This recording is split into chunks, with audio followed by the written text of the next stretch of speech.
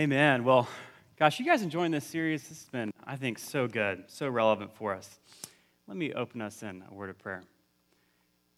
Lord, we just ask, God, that you would open our hearts, Lord, to the ways in which you can form us, shape us in our work, God, the way that you place value on the work that we are involved in, God, and even the ways, Lord, that you call us to invite you into our work, Lord. And I ask that this morning, Lord, you would just encourage us, God, in our work, Lord. I ask that, Lord, if nothing else, God, we'd have a sense that you care about our work, Lord, and that you would encourage us, Lord. I know we need your encouragement this morning. So, God, would you give it to us? We ask.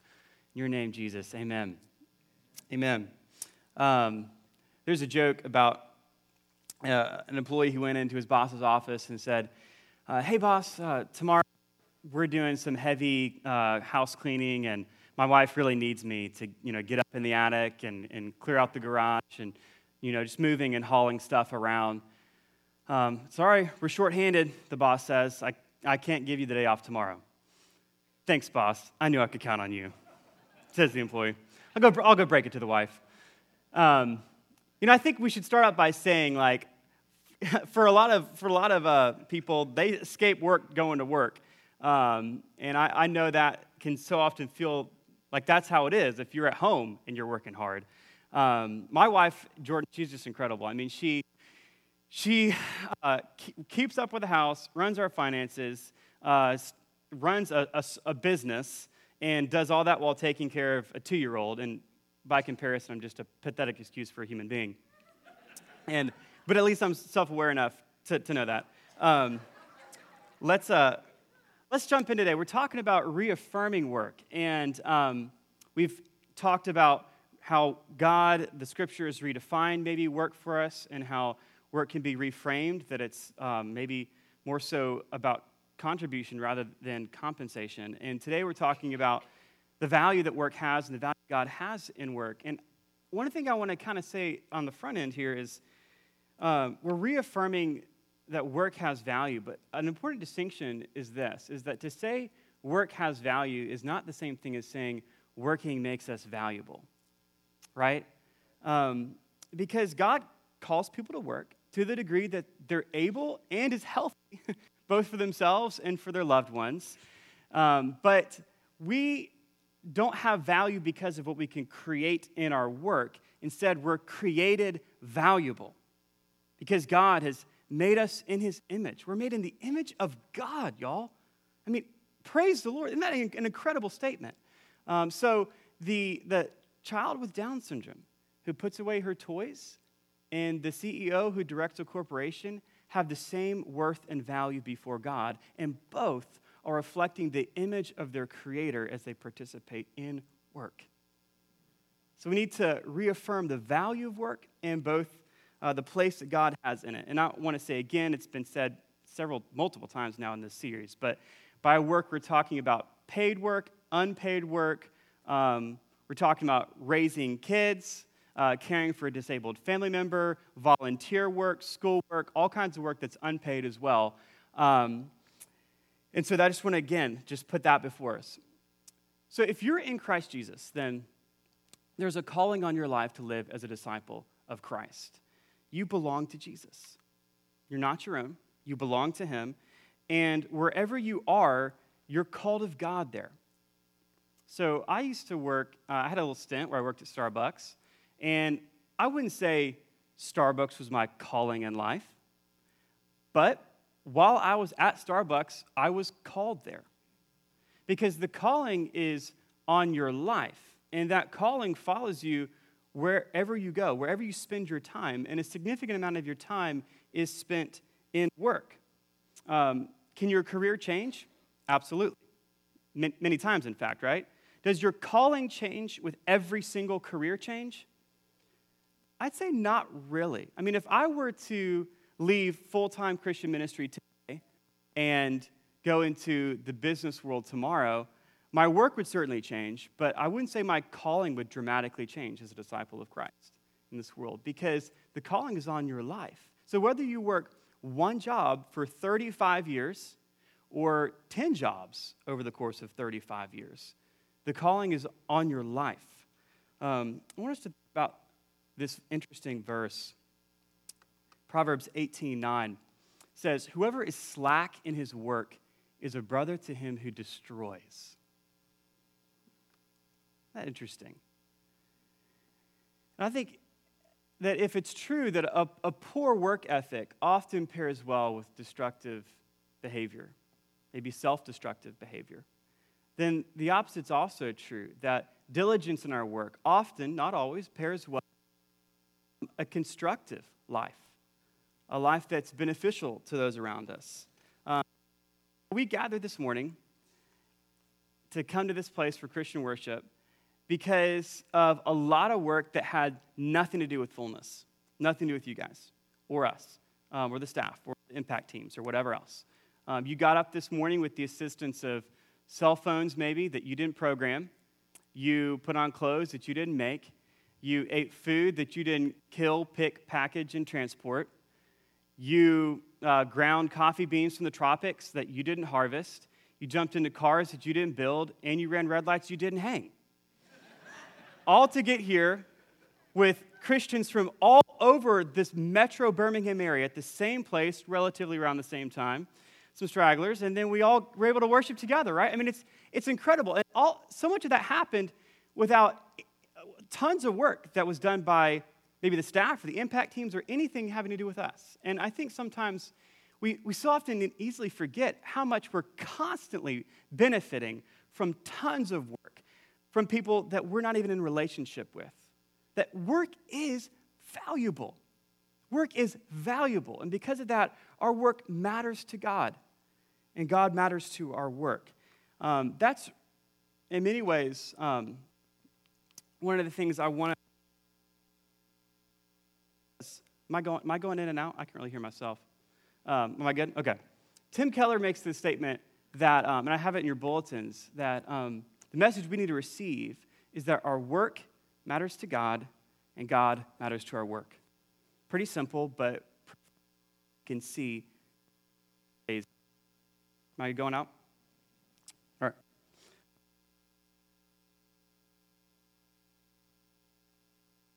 Did y'all catch that? We need to receive the message of how our work matters to God and how God matters to our work. And the truth is this, is that there are going to be jobs that can be done in a Christian way. But that's not going to be true of every job. So Tim Keller, for example, asked the question, is there a Christian way to bake bread? No, you're pretty much going to bake bread the exact same way an atheist will bake bread. Is there a Christian way to do open heart surgery? There's probably just a right way and lots of bad ways, right? There's not going to be a Christian way of tearing out someone's chest cavity and,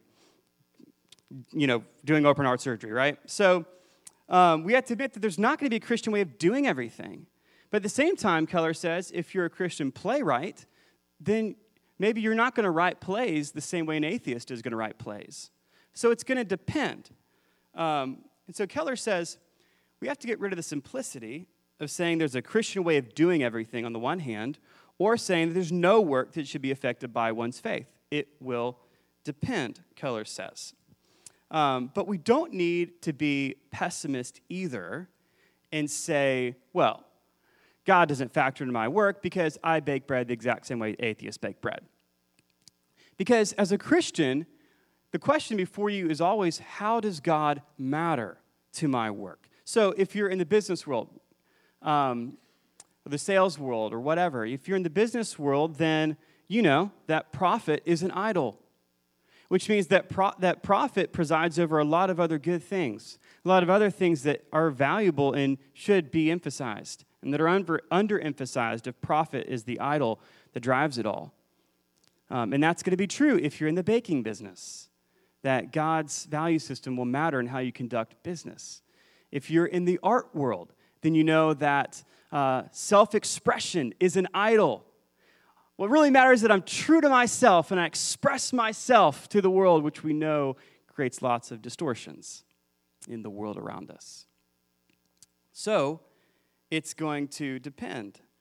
And by the way, the full-time Christian ministry world is not spared from this either. I heard Pastor Joel Brooks from Redeemer Church here in town speaking to some pastors and one time, and he said, and this really struck me, he said, you can tell when a preacher loves his sermon and when he loves the Lord. And I remember being so convicted when I heard that. And, my prayer, my desire is that in my preaching, when people see me, they don't see someone who's just really in love with his sermon. Like, man, Gabe sure loves this sermon. And I think it's okay for me to enjoy the craft of the sermon or whatever and the ways God's gifted me, but hopefully what people see is someone who loves God primarily, not someone who's in love with this sermon. And it's so easy in every field to find our forms of idolatry. You know, we could say the same thing about self-promotion in almost any job field, especially highly competitive ones. We could say the same thing about, here's one. What do you do when you get a little bit of power? Not even a lot of power. You just get a little bit more power in a workplace. How does that affect you? How do you treat others? How do you see yourself? How do you see others? If in any field we can ask the question as a Christian, how does God matter to my work?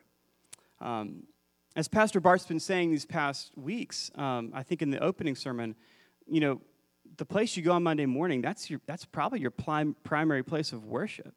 And if you're in the home, then your home is your primary place of worship, which again is why our work matters to God. God matters to our work. Another thing I think we should think about is the fact that spiritual formation is happening all the time. Did y'all think about that? Spiritual formation isn't something that happens when you go to small group. Spiritual formation is happening all the time. It's happening every aspect of your lives. When you're at work, when you have leisure time, when you're around the people you want to be around, when you're around people you don't want to be around. It happens in solitude. It happens in Christian community like this. In all of these settings, our souls are being formed as we are in these places where we do our living. And work, it's just a part, but it's a large part of where we do our living. So, for example, when your coworker snaps at you, how you respond is a spiritual matter. The overflow of your heart will speak. Or plot your revenge. Or pray. Hopefully pray. Or how you respond to your own outbursts is a spiritual matter, right? Are you quick to confess?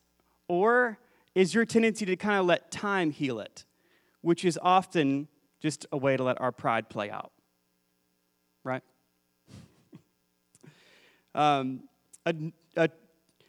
root of bitterness in your heart that can start growing, it can be nursed into a tree of bitterness, even if you've only ever smiled at your boss and asked your coworker about her kids and their softball games.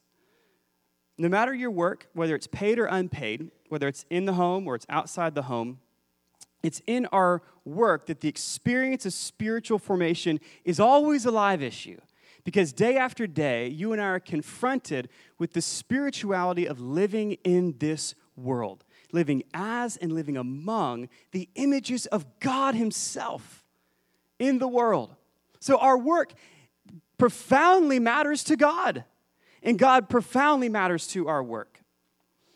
Let me put up this quote by Leslie Newbegin. I love this quote. He says, "The church's visible embodiment will be a community that lives by this story.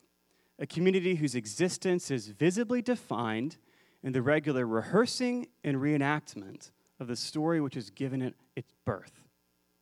The story of the self-emptying God in the ministry of the life, death, and resurrection of Jesus." I love this quote by Newbegin because, when we gather together on a Sunday morning like this, what we're doing is in our prayers for the Bahamas, in our declaration of God's greatness in our song, in the prayer ministry that happens up front, in the ministry of the word, or in the sacraments. What are we doing? Well, we're rehearsing the story of the gospel and how it's transformed us in our midst. But guess what? As believers and as the church, we're not just called to put on rehearsals. We're called to go out into the world and reenact the story of the self-emptying God, right? That's what the visible embodiment of the church is to be, is that we're rehearsing the story of the gospel. Now God has transformed us and shaped our own communities, and then we reenact that in the world.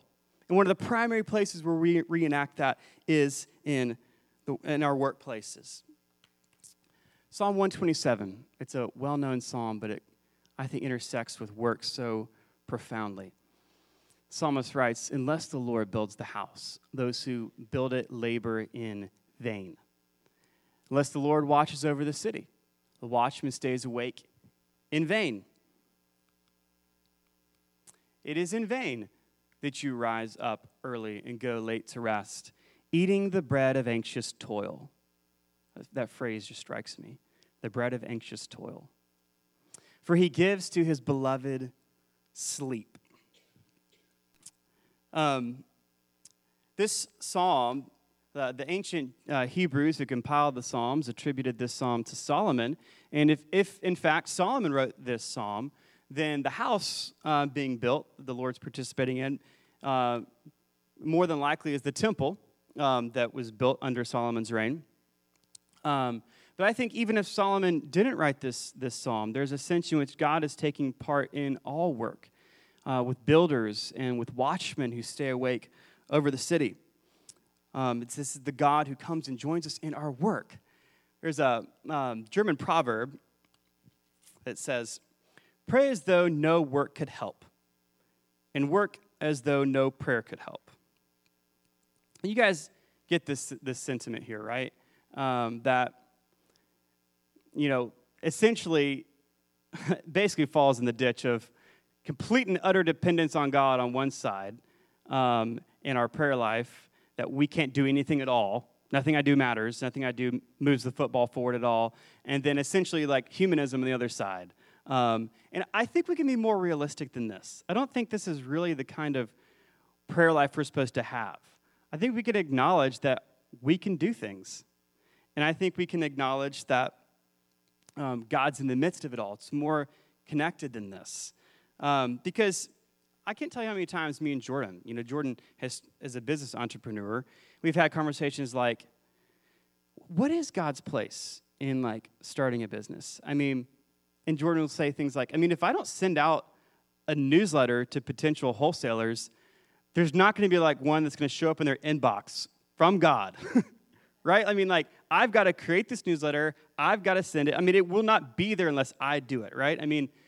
I don't think we have to have this sense of they're so disconnected. It has to be more connected than that. And so I think the question then is when we pray things and hopefully we've all had these kind of moments in our work of God, I need you. That's a healthy prayer in work. God, I need you. I can't do my job without you. Those are actually the kind of prayers I'm advocating. I'm not saying don't pray those kind of prayers. I'm saying we need to be praying, God, I need you. I can't do my job without you. But then the question I have is, well, what are we really saying when we say I can't do my job without you? Are we really saying that this to-do list is impossible without supernatural intervention? Probably not. An atheist could probably do that to-do list, right? We're not really saying it's absolutely impossible, right? What we're really doing is we're making a statement about our soul.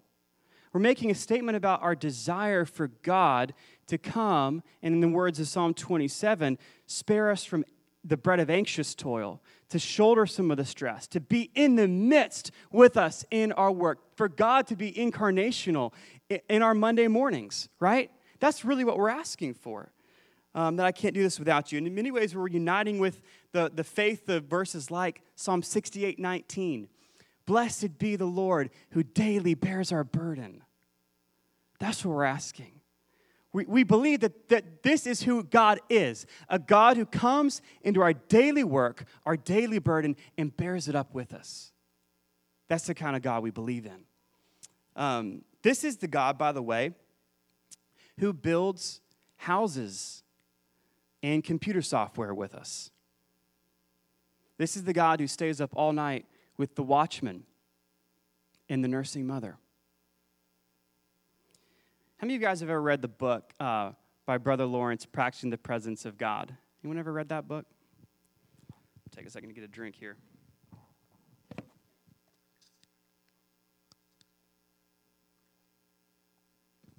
So, I loved that book. I read it really hungry to experience more of God going in. And there's a lot of great things about this book. I mean, it's written, there were these interviews conducted with this monk named Lawrence in the 1600s, and he just had this incredibly rich prayer life and communion with God in his work. And he lived in this monastery, and he ended up kind of becoming the cook of the community, so he spent a lot of his time cooking and doing dishes, and that's kind of like where he spent most of his work. And I remember there were lots of good things, good takeaways I had from reading it, and but at the same time, I couldn't help but kind of come away from that book thinking, wow, this book would be really helpful if only I was a celibate monk. Not sure I'm going to pull that off. Already married at this point. And the thing is, let's be honest, like, Brother Lawrence was a celibate monk. He didn't have the distractions of kids and family and marriage and all that. He just had his own life, and he was surrounded by people who devoted their entire life to this pursuit of God in a monastery, and his work was relatively mindless work, like washing dishes, and didn't require a ton of focus. And so I'm really glad that he was able to commune with God all day long. But not everyone has that kind of job or that kind of life. I'm just going to be honest. And I went into that book thinking, like, man, this is what I need, because I actually, for what it's worth, I encounter God doing the dishes. I really do. Like, when I do the dishes, like, I encounter God. My problem is I never help with the dishes. I'm just kidding. No, I really do. I really do encounter God doing the dishes. And it's just, it's kind of therapeutic, and I experience the Lord. But in case that ever changes, we have this magnet on our refrigerator.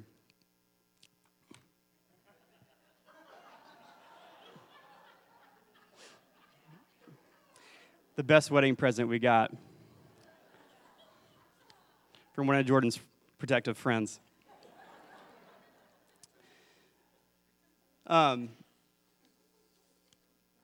Psalm 103, verse 4, continuing to talk about work and prayer and communion, just simply says, pretty simple verse, man goes out to his work and to his labor until the end of the day.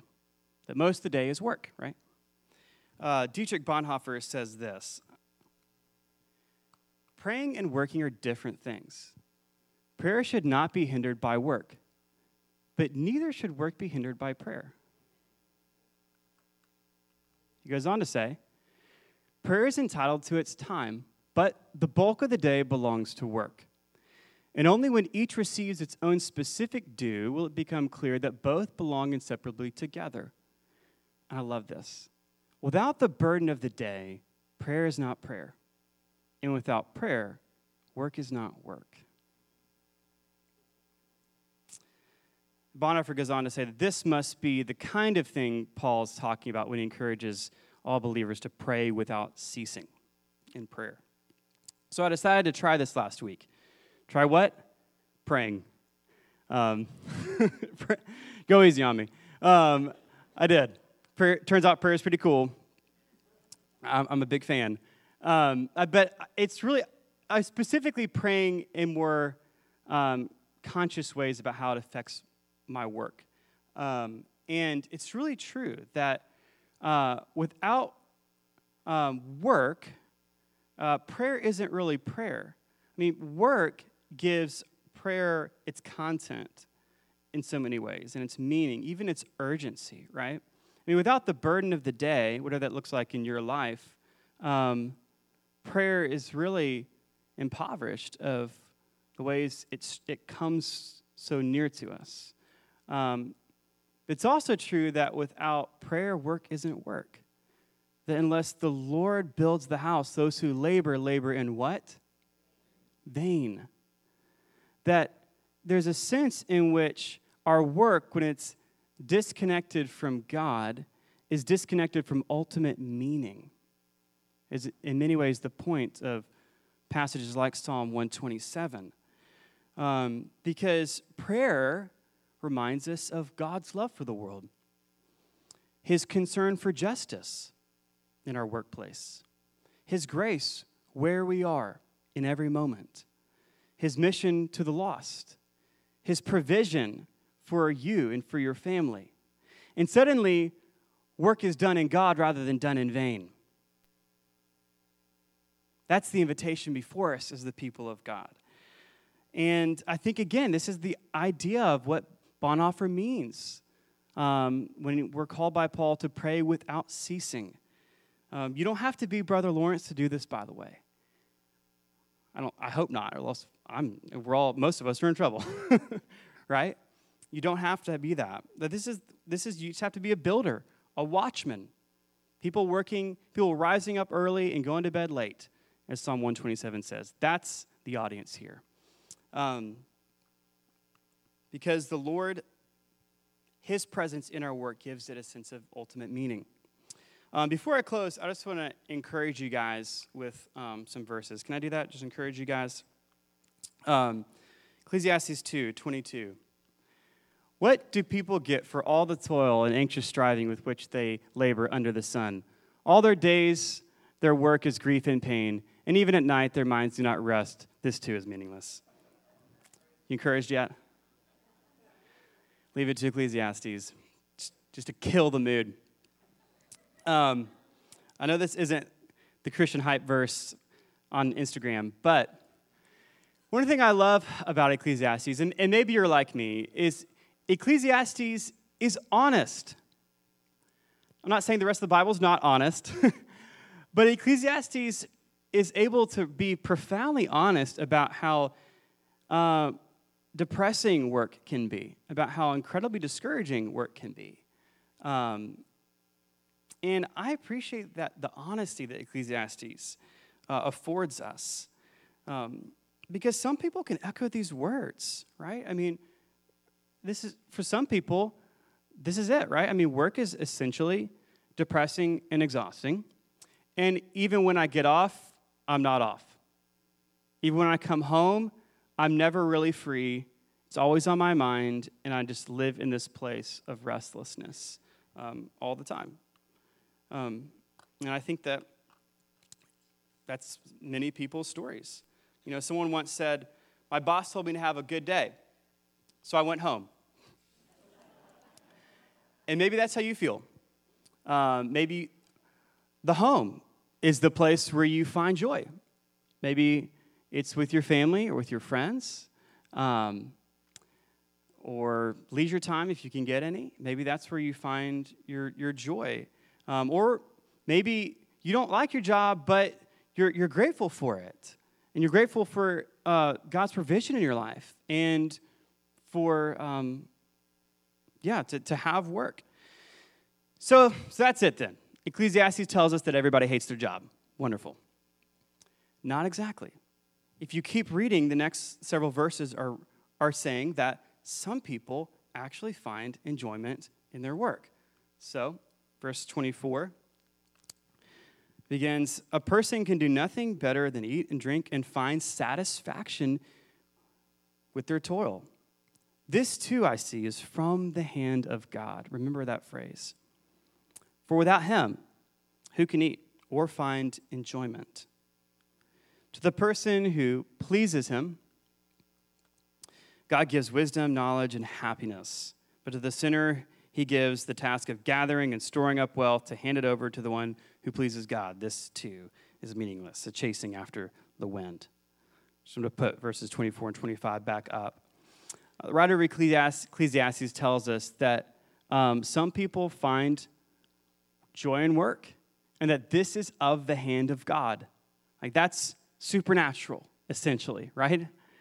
That's God's hand in their life to find enjoyment, satisfaction in their work and in their toil. And this verse is interesting to me, and it will be to you, I think, in a moment, because of the word that's used here. It's not the generic word for work in the Old Testament. It's the word that is rightly translated toil. Which is work that's associated in Ecclesiastes with work that is anxiety-producing and often feels pointless, right? And that's really significant because it's important to hear what this verse is not saying. So this verse isn't saying some people have sweet jobs that are super fun and always rewarding. These are the people who find joy in their work. But that's exactly how the world thinks joy in work happens, right? The people who find joy in their work are people who have the best jobs that are actually kind of fun and are rewarding. That's actually not what the verse is saying. What the verse is saying is this. If I can get that. Come on.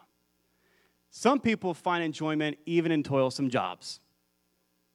This is from the hand of God. I mean, that to me is profound. So it's kind of a given that if you have a sweet job that's fun and always rewarding, you should enjoy it. That wouldn't even be very encouraging if that was the message. Instead, this is the message. That some people find enjoyment even in toilsome jobs, and God gives it to them. That's profound to me. God matters to our work.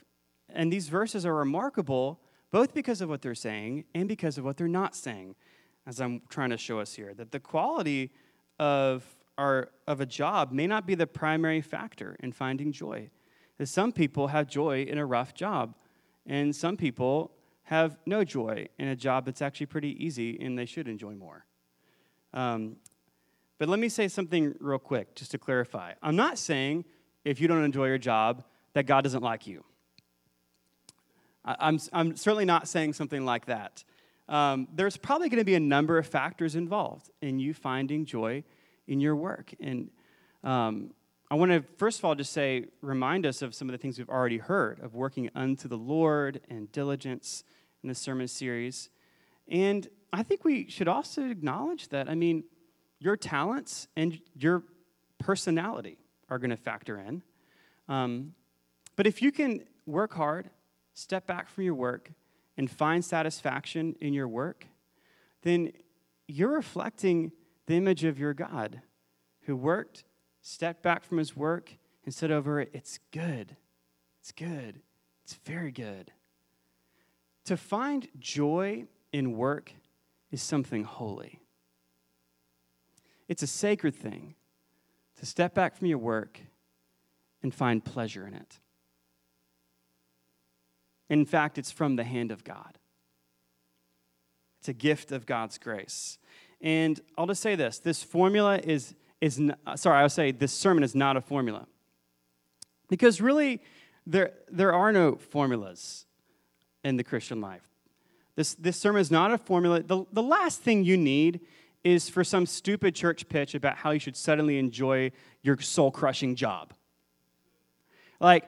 I care about you too much to patronize you that way. I want to be honest, right? Some people are in soul-crushing jobs. I have to be realistic. I'm not going to paint some different kind of picture. But Ecclesiastes, I think, speaks to that some people are in this toilsome work that creates anxiety. They take it with them oftentimes when they go home, but there's hope for you in that place, right? And that's the message here that I think is so profound.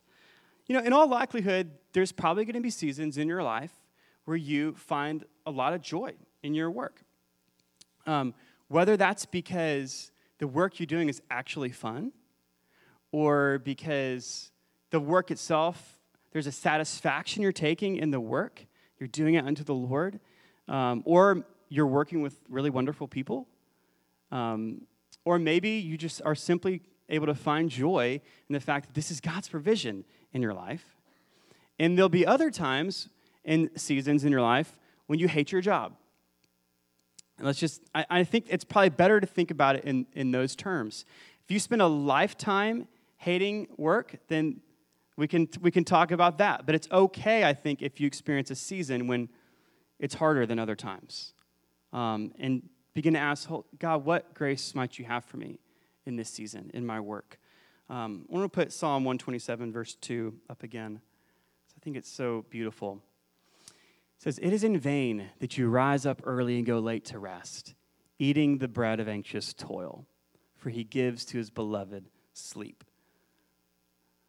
There's a joke that I heard this week about how a new business owner opened up a new business location, and a friend sent flowers to celebrate the opening of the new business, and the note on the flowers said, "Rest in peace."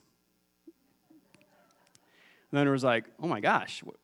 So he calls the friend up and tells him, and the friend's like, really upset, and calls the florist to complain about the mistake. And the florist says, "Sir, I'm really sorry for the mistake, but rather than getting mad at me, consider this. Somewhere today there's a funeral happening, and the note says, 'Congratulations on your new location.'"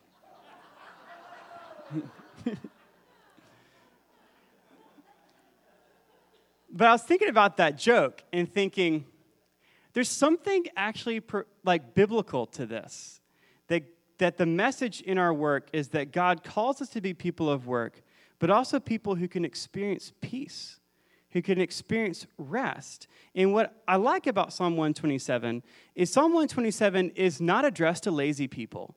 Psalm 127 has hardworking people in mind, the kind of people who build houses, the kind of people who stay up all night watching over the city, the kind of people who get up early to start their workday and finish late in the day. And now there are messages to lazy people in the Bible. You can read lots of Proverbs about the sluggard. But Psalm 127 has hardworking people in mind, right? That's the audience here. But what I like about it is it's not this God who's just saying, work hard and be hardworking people and just crush it all day long and just come home depleted, right? No, we have this picture of a God who cares about your emotional health, a God who actually wants you to get sleep at night, right? And his love for you is that you participate and work with him, but that you also are living a healthy, balanced life. That's what God wants for you, right? By the way, if you've ever had sleepless nights and quoted Psalm 127:3, it may not necessarily work. I've tried it, like, God, give your beloved sleep, and then I stay up for 3 more hours. I think this is more an expression of God's heart. It's not a magic trick. It's not a good luck charm. This is an expression of God's heart. God wants you to work hard, but also have sleep, have healthy rhythms of life and work. That's what God wants for you. He wants you to rest in peace and experience the joy of work. And he reminds us of this. Blessed be the Lord, who daily bears our burden. Let me pray for us. God, we thank you that you are a God who builds houses with us, stays up all night with us in our work, Lord. And God, I ask that we would see your connection to what we do. We would see, Lord, how our work matters to you and how you matter to our work. And God, I just ask for a fresh grace. If you just need a fresh grace in your work, just put your hands out in a posture to receive. God, I just ask for a fresh grace over us in our work. And that our eyes would be opened, Lord, to see the ways in which you are with us, Lord, that you're with us in our daily burdens, Lord, bearing it, Lord. God, we say we need you. We can't do our jobs without you. That is our confession, Lord. And thank you, Lord, for the promise of your presence, Lord. Thank you, God, that when we experience joy and satisfaction in our work, that's from your hand, Lord. We ask to experience more of that, Lord. And God, that you would reaffirm the value of our work. Even toilsome work is valuable, Lord. We thank you, Jesus, for your presence in our lives and in our work. In your name we pray. Amen. I'm going to invite Scott to come and share some opportunities.